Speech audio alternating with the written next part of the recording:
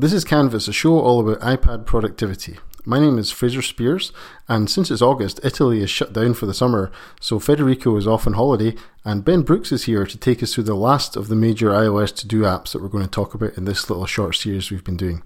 So Ben, welcome to the show. Thank you very much for having me. Yeah, it's a pleasure. Tell us a little bit about yourself, or tell the listeners a little bit about yourself and what you're known for online. Sure. So I'm best known for my website, The Brooks Review, which is brooksreview.net, where I am rather cranky most of the time about all sorts of different stuff, and quite a reputation these days for talking about backpacks and iPads, I guess. Mm-hmm. I work at a company called MartianCraft. I run the marketing over there, and we are a mobile development company as well as Mac development as well. And on Twitter, I'm Benjamin Brooks. Okay, and you've had a sort of journey with iPad, if you like, and can you sort of fill us in a little bit on your background with using iPad, but also trying to focus it more on productivity and workflow? Yeah, so I think I forget when I switched full-time to the iPad now, but rather full-time I am full-time. I don't even own a Mac anymore. I got rid of that, so there's one left in the house.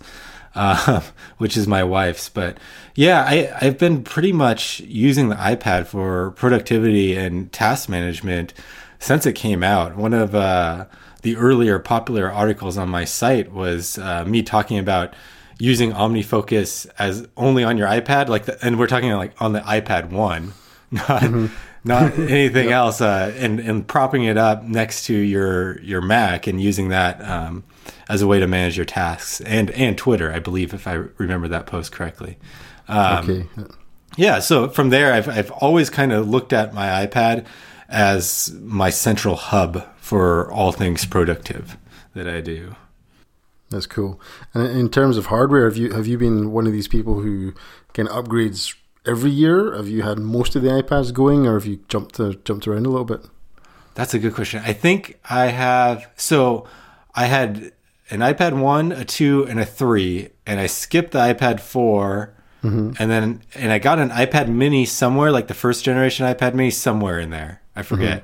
And then I moved to the iPad Air, and I didn't buy anything from the iPad Air until the Pros came out.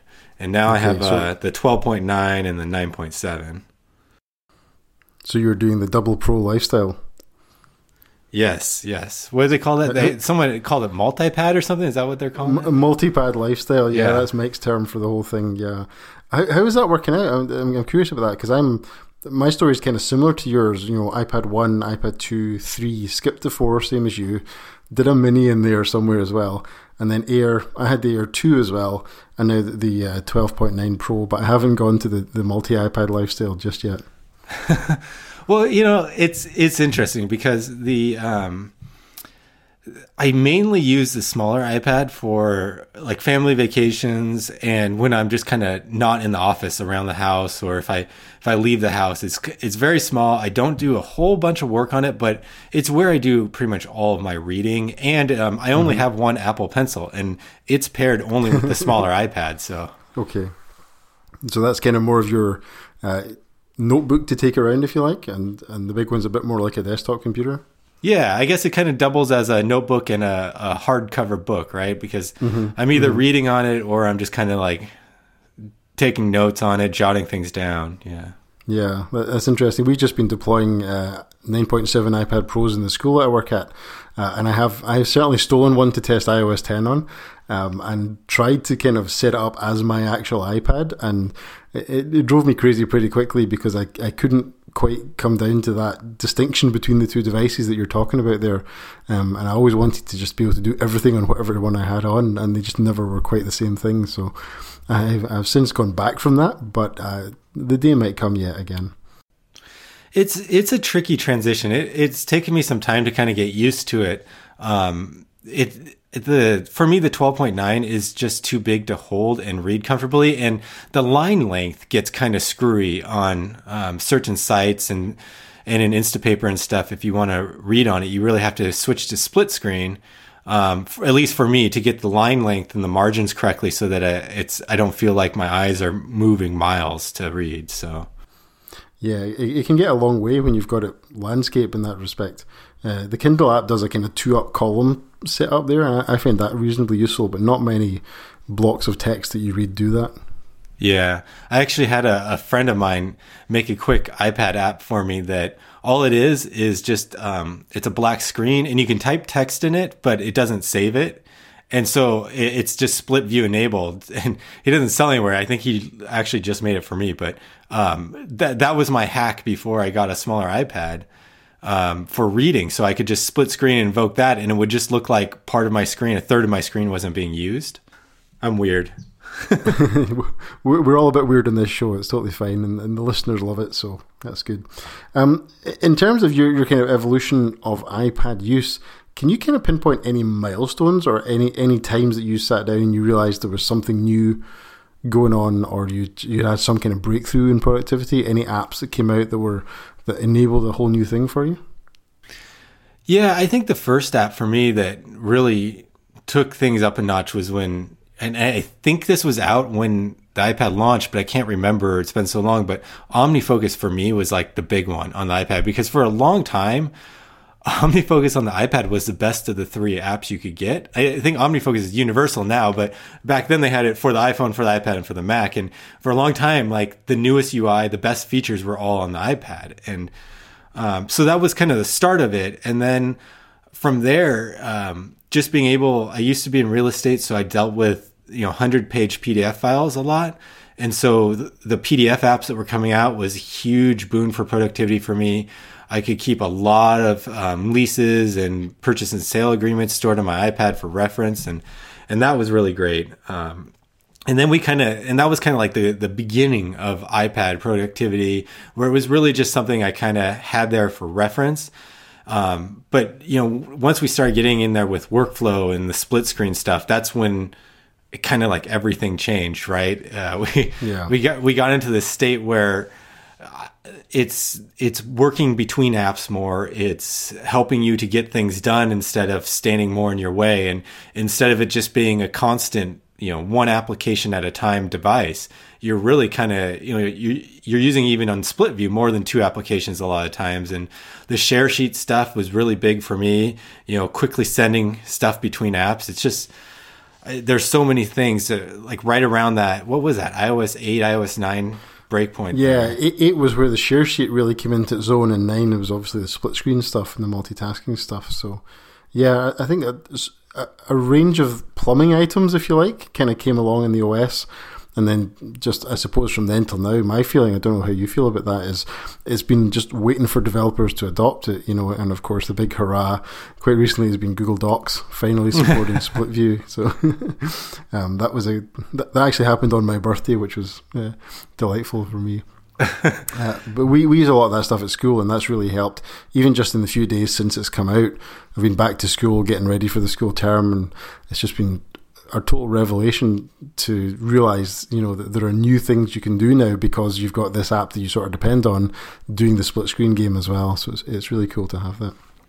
Yeah, it's really Google on, I've had my troubles with them as a company in the past, but it's hard to beat Google Docs. It's hard to beat Google Sheets, especially when you have an organization that uses Google Apps, or you're just trying to work with other people.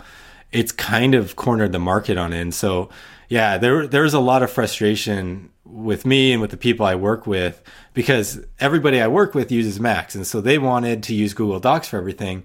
But as an iOS only user, that's like the last tool I wanted to use, because I can't split screen it. I can't do all these things. And so when I saw that come out, I was like, oh, I'm happy, but my company is going to be really happy. Yeah, you're back in the docs now, yeah. Exactly. Yeah, cool. So in terms of like your typical day, I mean, how does that roll out for you? You're working in sort of marketing, is that right, at Martian Craft? Yeah, so my typical day is spent between Slack and a little bit of email. We actually don't do a whole ton of email at Martian Craft. And then just web pages, writing. I do a lot of writing during the day, whether it's marketing copy or proposals and stuff like that.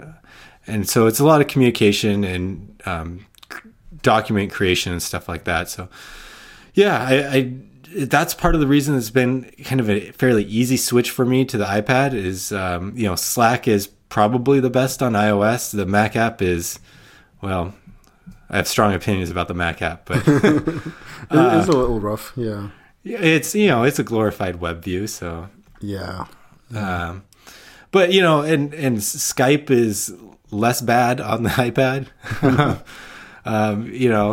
So yeah, it's mainly communication that I spend doing most of my day, and then writing, which is the iPad's always been. It's good always for been writing, an absolute staple of iPad use, hasn't it? Yeah. Yeah.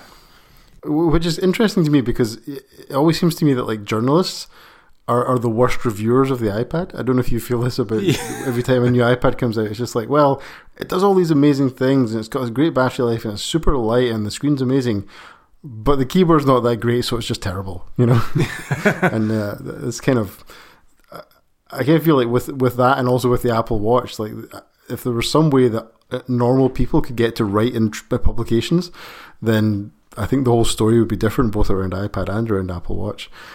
So it's a little bit of frustration there because you would think writers, right? This is the thing that most writers would love, is a very simple, clean writing device. But so precious about that keyboard sometimes. Yeah, I don't really understand the people having complaints about keyboards. I mean, I've been a big mechanical keyboard fan in the past, but I love the smart covers. That's all I use anymore, and I just don't get people that are that picky. I think it has to do with more than that. I feel like it has to do with the fact that their CMSs are overly complicated on the journalistic side. Like I've seen a flow of how the New York Times runs their stuff, and I can't imagine doing that on anything but like a desktop with like 500 Safari windows open, because it looks crazy. So yeah, I think they kind of shot themselves in the foot there, just institutionally on adopting devices like this. Yeah, in some ways the direction of travel had gone the wrong way even almost before the iPad came out, I guess. Yeah. In terms of you mentioned you were using the smart keyboard. Is that on both devices? Yeah, more so on the 12.9 inch, because while I like it just fine on the 9.7, jumping between the two is very difficult. The keys are just enough off that my fingers always seem to be one column to the right too far. Yeah, I know exactly what you mean with that. Yeah, I've been really tempted by the keyboard, but I have so far resisted because I've kind of become a really good glass typist, and I'm sort of addicted to some of the shortcuts that you can do. And I actually tested myself one day because at school we use an app called what is it called, Tap Typing, which is a kind of News Beacon type app for iOS. And I tested myself with a Bluetooth keyboard and with the glass keyboard, and the difference was on average like 8 words per minute. It's slower on the glass keyboard for me. So really, yeah. I see. I'm jealous because Federico is big on the glass keyboard too, right? Mm-hmm. Yeah, and I'm pretty jealous of you guys that you're able to do that, because I've tried a few times, and for me, it's not so much the glass keyboard is fantastic on the 12.9, and I really enjoy it. But it takes up so much of the screen real estate that's always been the pushback. But I do admit that when I edit, I'll edit a lot with the glass keyboard because the cursor shortcut with the 2 fingers and sliding, that is a savior for iPad editing. Yeah, that's huge. I'm trying to get the kids in school to use that, but most of them, they can't quite grasp the idea of there being a cursor on an iPad, because many of them have actually grown up as iPad users. I was just remarking on Twitter the other day that this year that's just about to start, the kids who graduate this year, they will have gone through their entire high school experience just using iPad. And that's a generation already. Yeah. So, Ben, let me take a moment just to thank our sponsor for this show, and then we'll dive into the kind of to-do management stuff, if that's okay. Sounds great. Yeah. So this week's episode is brought to you by Pingdom. Start monitoring your websites and servers today at pingdom.com/canvas. You'll get a 14-day trial, and when you enter the offers code CANVAS at checkout, you get 20% off your first invoice. Pingdom is focused on making the web faster and more reliable for everyone who has a site. And they do this by offering powerful and easy-to-use tools and services. For example, if you're a Pingdom user, monitoring the availability and performance of your server, database, or website will be a breeze. Pingdom take care of this by using more than 70 global test servers that emulate visits to your site, checking its availability, as often as every minute. These days, websites are becoming more and more sophisticated and very often include several dependencies, such as contact forms, e-commerce checkouts, logins, search functionality, and loads more. So Pingdom makes it possible to monitor the availability of all of these key interactions people will have with your site. It's not just about the whole site anymore. Because look, let's be real, stuff breaks on the internet all the time. Every month, Pingdom detects around 13 million outages. That's more than 400,000 outages every day. So regardless of whether you've got a small website or you're managing a complete infrastructure, it's super important to monitor its availability and performance. All Pingdom needs is a URL you wish to monitor, and they take care of the rest. When Pingdom detects an outage, you'll be immediately alerted so you can fix the error before the downtime affects you. You don't want to be caught out when someone wants to access your site, so you need Pingdom. Check it out today, and you'll be the first to know when your site is down. Go to pingdom.com/canvas for a 14-day trial and use the code CANVAS at checkout to get 20% off. Now, thanks to Pingdom for sponsoring Canvas this week. So Ben, Federico and I are 2 episodes into this 3-episode series about managing your to-do lists, managing your task list on iOS. And we've talked about Todoist in the first show. Federico is a big fan of Todoist. We've talked about OmniFocus in the last show. That was my show. And we had a number of requests to talk about To-Do as well, which I believe is your app of choice. It is my app of choice. Federico turned me on to it, and I can't give it up. Yeah, and he's since moved on. But yeah. So To-Do, the app, this is a hard one to do on a radio show because this is the app number 2 DO, right? Right. I kind of want to call it 2DO or something just to make it clear. But I suppose this is kind of the third big iOS productivity app. Would you say that's probably fair? Yeah, that's probably fair. Yeah. So I would say these are the sort of market leaders. And I'm interested just to hear what you have to say about that app. I mean, let me kick off with one question. Are you a GTD devotee or any other productivity methodology in particular? Well, that's interesting. I heard you and Federico talking about GTD, and there's probably an 18-month period when I was getting started in my professional career where I was very, very strict with GTD. I was reading the book, every couple of months, and I had like his whole crazy folder system, and I shouldn't call it crazy because it's a very good system that works for a lot of people. And it's certainly, I would not have gone through that maybe 1.5 to 2 year period where I was very regimented about it. But since then, I've kind of, modified it. I think a lot of people you modify it and make it your own. And so now I use some loose GTD principles, but the rest of it is just kind of like however I see fit. And it also kind of changes project to project. Some projects I'll set up in more of a strict manager, GTD fashion, and other projects it will just be like I was writing stuff down on a piece of paper, for all the planning that went into it. So tell me about your sort of to-do story. You said Federico got you into it?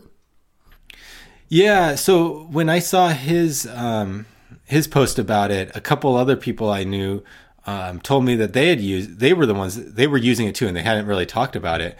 And so naturally, I wanted to check it out. I'm always willing to check out new things. And kind of within the first hour or two of playing around in it all clicked for me a lot better. And I was switching from OmniFocus, and I've been a long time OmniFocus user, and it's a very good tool. I haven't used it recently. They've done a lot of updates recently to it, but I haven't used it recently. But for me, the big switch was OmniFocus is not as flexible with how you want to manage your tasks. And so to me, at times, that would feel a little bit, I want to say like overwhelming, but that might be a little bit too strong. It felt like there was more process involved when I wanted to do something really loose with the application. And so when I switched to To-Do, it just kind of seemed to click, and there was some hidden features that I didn't know about that once I started using it, OmniFocus can't do that, and so it stuck around. Yeah, I sometimes feel like when I talk to OmniFocus users, and I know this from my own experience, that a lot of OmniFocus users use OmniFocus and something else. Right. Just for those times when they want to do something kind of freeform, so it's either OmniFocus and reminders or OmniFocus and notes or clear or something like that. Just to do those quick things, those quick little notes that you want to do sometimes as well. Right. And so I was using OmniFocus, Apple's Reminder app, and then this is where it also becomes harder in a radio show. Due, DUE, which is that like it's like a half to do, half like timer app. I don't really know how to explain that one. It's an interesting app, but I was using those 3 apps together to get everything done. Yeah, Due is a very interesting app because it never lets you forget.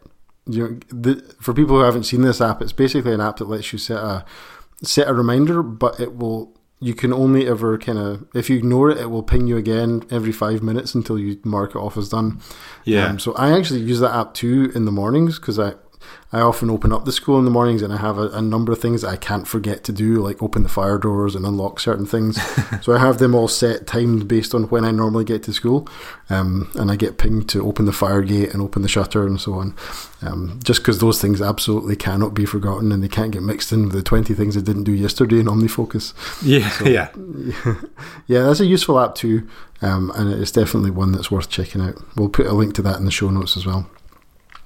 So, Ben, you mentioned a number of kind of hidden features or features that were more difficult to discover in To-Do. Can you talk us through some of them? Sure. So the first one that I really liked was you can mark certain lists in To-Do as private and have them password protected. I think it does Touch ID. Of course, I'm now invoking that and getting a Touch ID blocking on my screen. But, so you can have these private lists. And for me, the private list, I've always kept gift ideas in my To-Do app. And so I'm not really paranoid about people seeing what's in, what's on my task list, but I don't ever want to open it up and then show someone inadvertently, here's my whole, birthday plan for someone or Christmas plan or something like that. And so that was just one of those nice little features for me that I was like, oh, that's really neat. And that's really slick. And so I got that going right away. And then the other one that was big for me was, as you're just talking about with how Do handles the nagging reminders, you can have the same thing in To Do. So for me, it eliminated Do completely. And the biggest nagging reminders I had in Do was to take the garbage cans out on time so I don't miss garbage day. And, To Do will do the same thing. It nags, I think it nags like every 2 minutes and you can snooze for an hour or something like that. But if it's inside of one app, I can have something that will either let me get to it when I get to it or never let me forget to do something on time, right? And so for me, that was kind of like, okay, now we're starting to make some sense here. And it's like everything just kind of started clicking at that point. And I'm sure there's, other of those more hidden features that I'm not thinking of, but the app kind of presents itself as a very simple reminders type of an app. But then as you start to dive into it, you can make this thing a lot more complex than even OmniFocus can, because OmniFocus is kind of like, has a general idea of here's how you should do things, more or less, right? There's some tweaks you can make to it, but you kind of work within the bounds of that application. And it's very powerful, but it's going to force you into something like that. Whereas To Do is going to basically came to me and said, how do you want to work? And not only how do I want to work, but I can kind of have that set up differently list by list. So I can, before where I kept my shopping list, I think you guys were talking about how you keep a shared shopping list with your wife, in reminders. And for me, I just keep I do pretty much 90% of the grocery shopping. So I just keep it all in To Do because it's a very simple shopping list to keep inside of To Do without it getting in the way of everything else I do. You can kind of block out lists and say, this one never shows up in the Today screen and all this stuff very easily. So I was able to kind of tweak it. Yeah, what I'm kind of hearing from you there is that To Do gives you an opportunity to sort of do a little bit more integration of reference information with actual tasks. Like your gift lists and your shopping lists and things that maybe persist for a long time or maybe persist forever in the case of a shopping list. Right. Whereas I don't feel I would really put that stuff in OmniFocus, or I might put it in the body of a note of a To-Do item, but rather than having a separate list just for those things. Yeah, and that was definitely something I kind of keep. So not only do I keep gift lists, but I just, if I'm going around the internet and I see something that looks like a neat something, right? Maybe it's not something that I want right now, or ever want, I'll often save it. And I used to just save it to Pinboard, and that's all I used Pinboard for was just bookmarking those links. And now it's kind of all shifted to To-Do, and I think OmniFocus has fixed this now. So you'll have to correct me if that's the case. But for a while, OmniFocus's share extension inside Safari wasn't as robust as what To-Do gave me. And so To-Do gave me this really robust look where I could even assign due dates, and I could pick certain lists and edit notes and grab the link and everything. So it was just kind of this nice little package of an application that I could use within share sheets and stuff. And it's just kind of like all these little things just started adding up for me. That's interesting because, again, as an OmniFocus user, I'm using Notes for some of that stuff.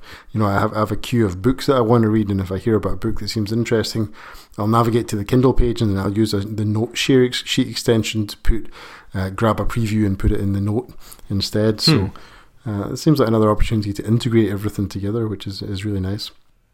Yeah, I think in the pre-iOS days, a lot of people used tools like DevonThink, if you remember that. Mm-hmm. For stuff like this, right? And it was kind of like, what was the bare bones one? Yojimbo, was that it? Yojimbo, yeah. Yeah, and you would kind of use those as your central repository for like your digital brain, right?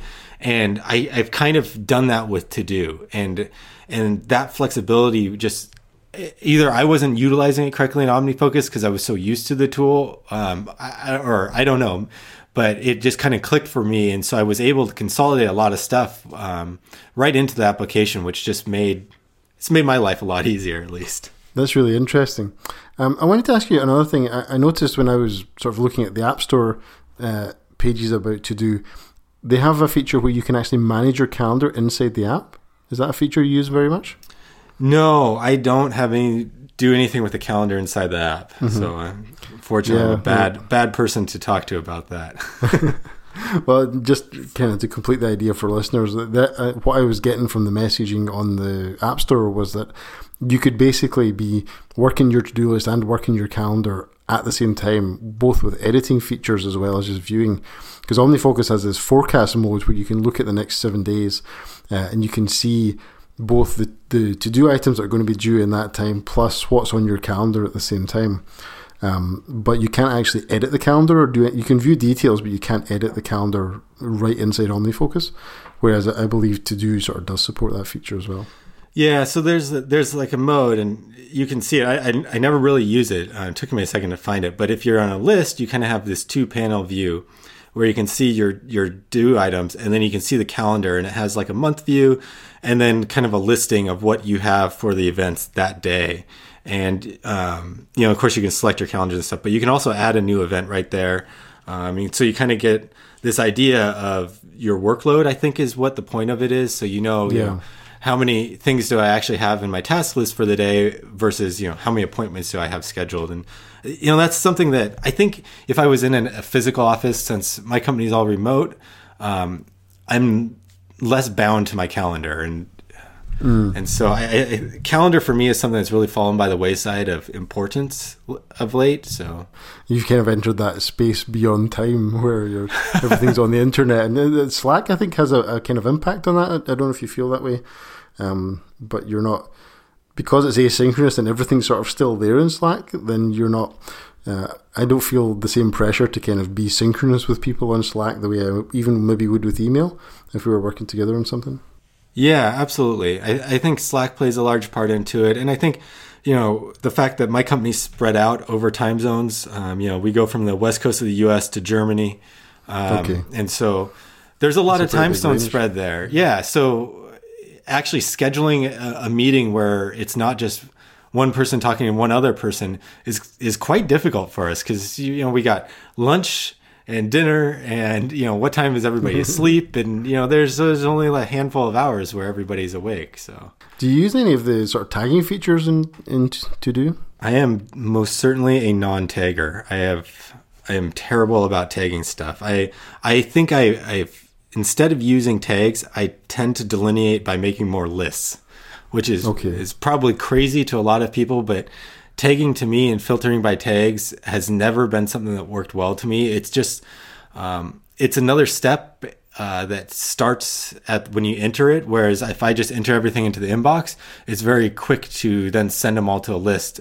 Versus if I'm tagging them, I get too. I think for me it doesn't work because I get too specific with my tags, and so then I have too many tags with only like one task under it tag, and then the whole thing falls apart. Yeah, that was my experience when I tried to use tagging in Evernote back in the day. I had hundreds of tags and I had sub tags and it got really squirrely. And then, I only ended up putting like 10 different kinds of things into Evernote, but there was tags for this and tags for that and tags for the next thing. So yeah, I've always felt that tags is a bit of a kind of job for the machine. Like everything should be a tag, every word, every term, and I should just be able to search for anything. I don't tag my email, right? I just search for it. So right. I've always kind of felt that way about tags as well. Yeah, and To-Do has a really robust search feature in it, which is kind of ever present in the app, and that makes it really kind of, for me, like you said, it kind of duplicates that, right? So I'm not too worried about tagging things, and I was just looking at the list. I have a whole slew of lists that I use. So yeah, so tagging's not a big thing. I think people that have figured out a system to make tagging work, that's great, but for most people, I think it's too much mental process when you're just trying to get stuff in a system to remember to add those. What about in To-Do? I know there's a range of kind of information density controls. I noticed there was pinching in and out to show more or less information. Are you familiar with that feature? Yeah. So it's just like you would to zoom in and out on a image, right? And there's, 3 stages. So there's compressed, normal, and then extended. And extended just kind of shows you as much as you can see if you've entered for each task. And then compressed is just what you'd think. It's just kind of like the name and when it's due. And I actually use that quite a bit when I'm planning. So when I'm like sitting down just to say, okay, I need to like triage my task list or I need to get my week ready, I'm usually like in extended mode because it's a lot less tapping and I can just kind of see everything from a view. When I'm working, I'm usually all the way in compressed and I'll just use that. And that way I can just tap on a task and see the whole thing right there. And it's kind of taken over the application so that I'm not distracted by what may be up next and stuff. Interesting. So it's a neat feature. It's something that I think it takes a while to get used to for most people because it's easy to forget that it's there, to be honest with you. Mm-hmm. Yeah, it's not something that's super common in iOS apps, just using a gesture like that to, apart from, on maps and images and the things that we sort of now think of as natural things to pinch on, even though that's not a natural thing at all. But for apps like a to-do list manager or a word processor or something, those kind of gestures are quite, the only word I can think of to use here is unnatural, even though they're all invented by somebody at some point. Right. So let me ask you, in terms of like approaching To-Do, say somebody was going to switch to this app, do you have any kind of initial advice that would be useful to people, or what's your kind of favorite way to explain it to people? I've switched between productivity apps so often you'd think I have a really good system for that. But in truth, the truth is how I do it is I take it a week at a time. And so, when I switched from OmniFocus to To-Do, I think I created a perspective or something where I could see the next week, everything that's due or starting in the next week, all in one screen.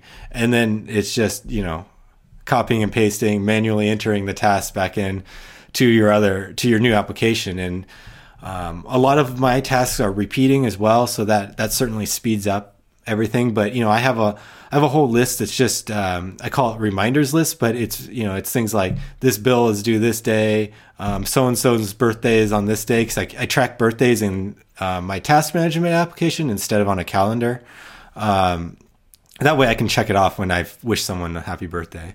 But I take it one step at a time, and then when I make the decision that okay, I am going to switch this, that's when I stop and say, now I need to clean out the entire other application.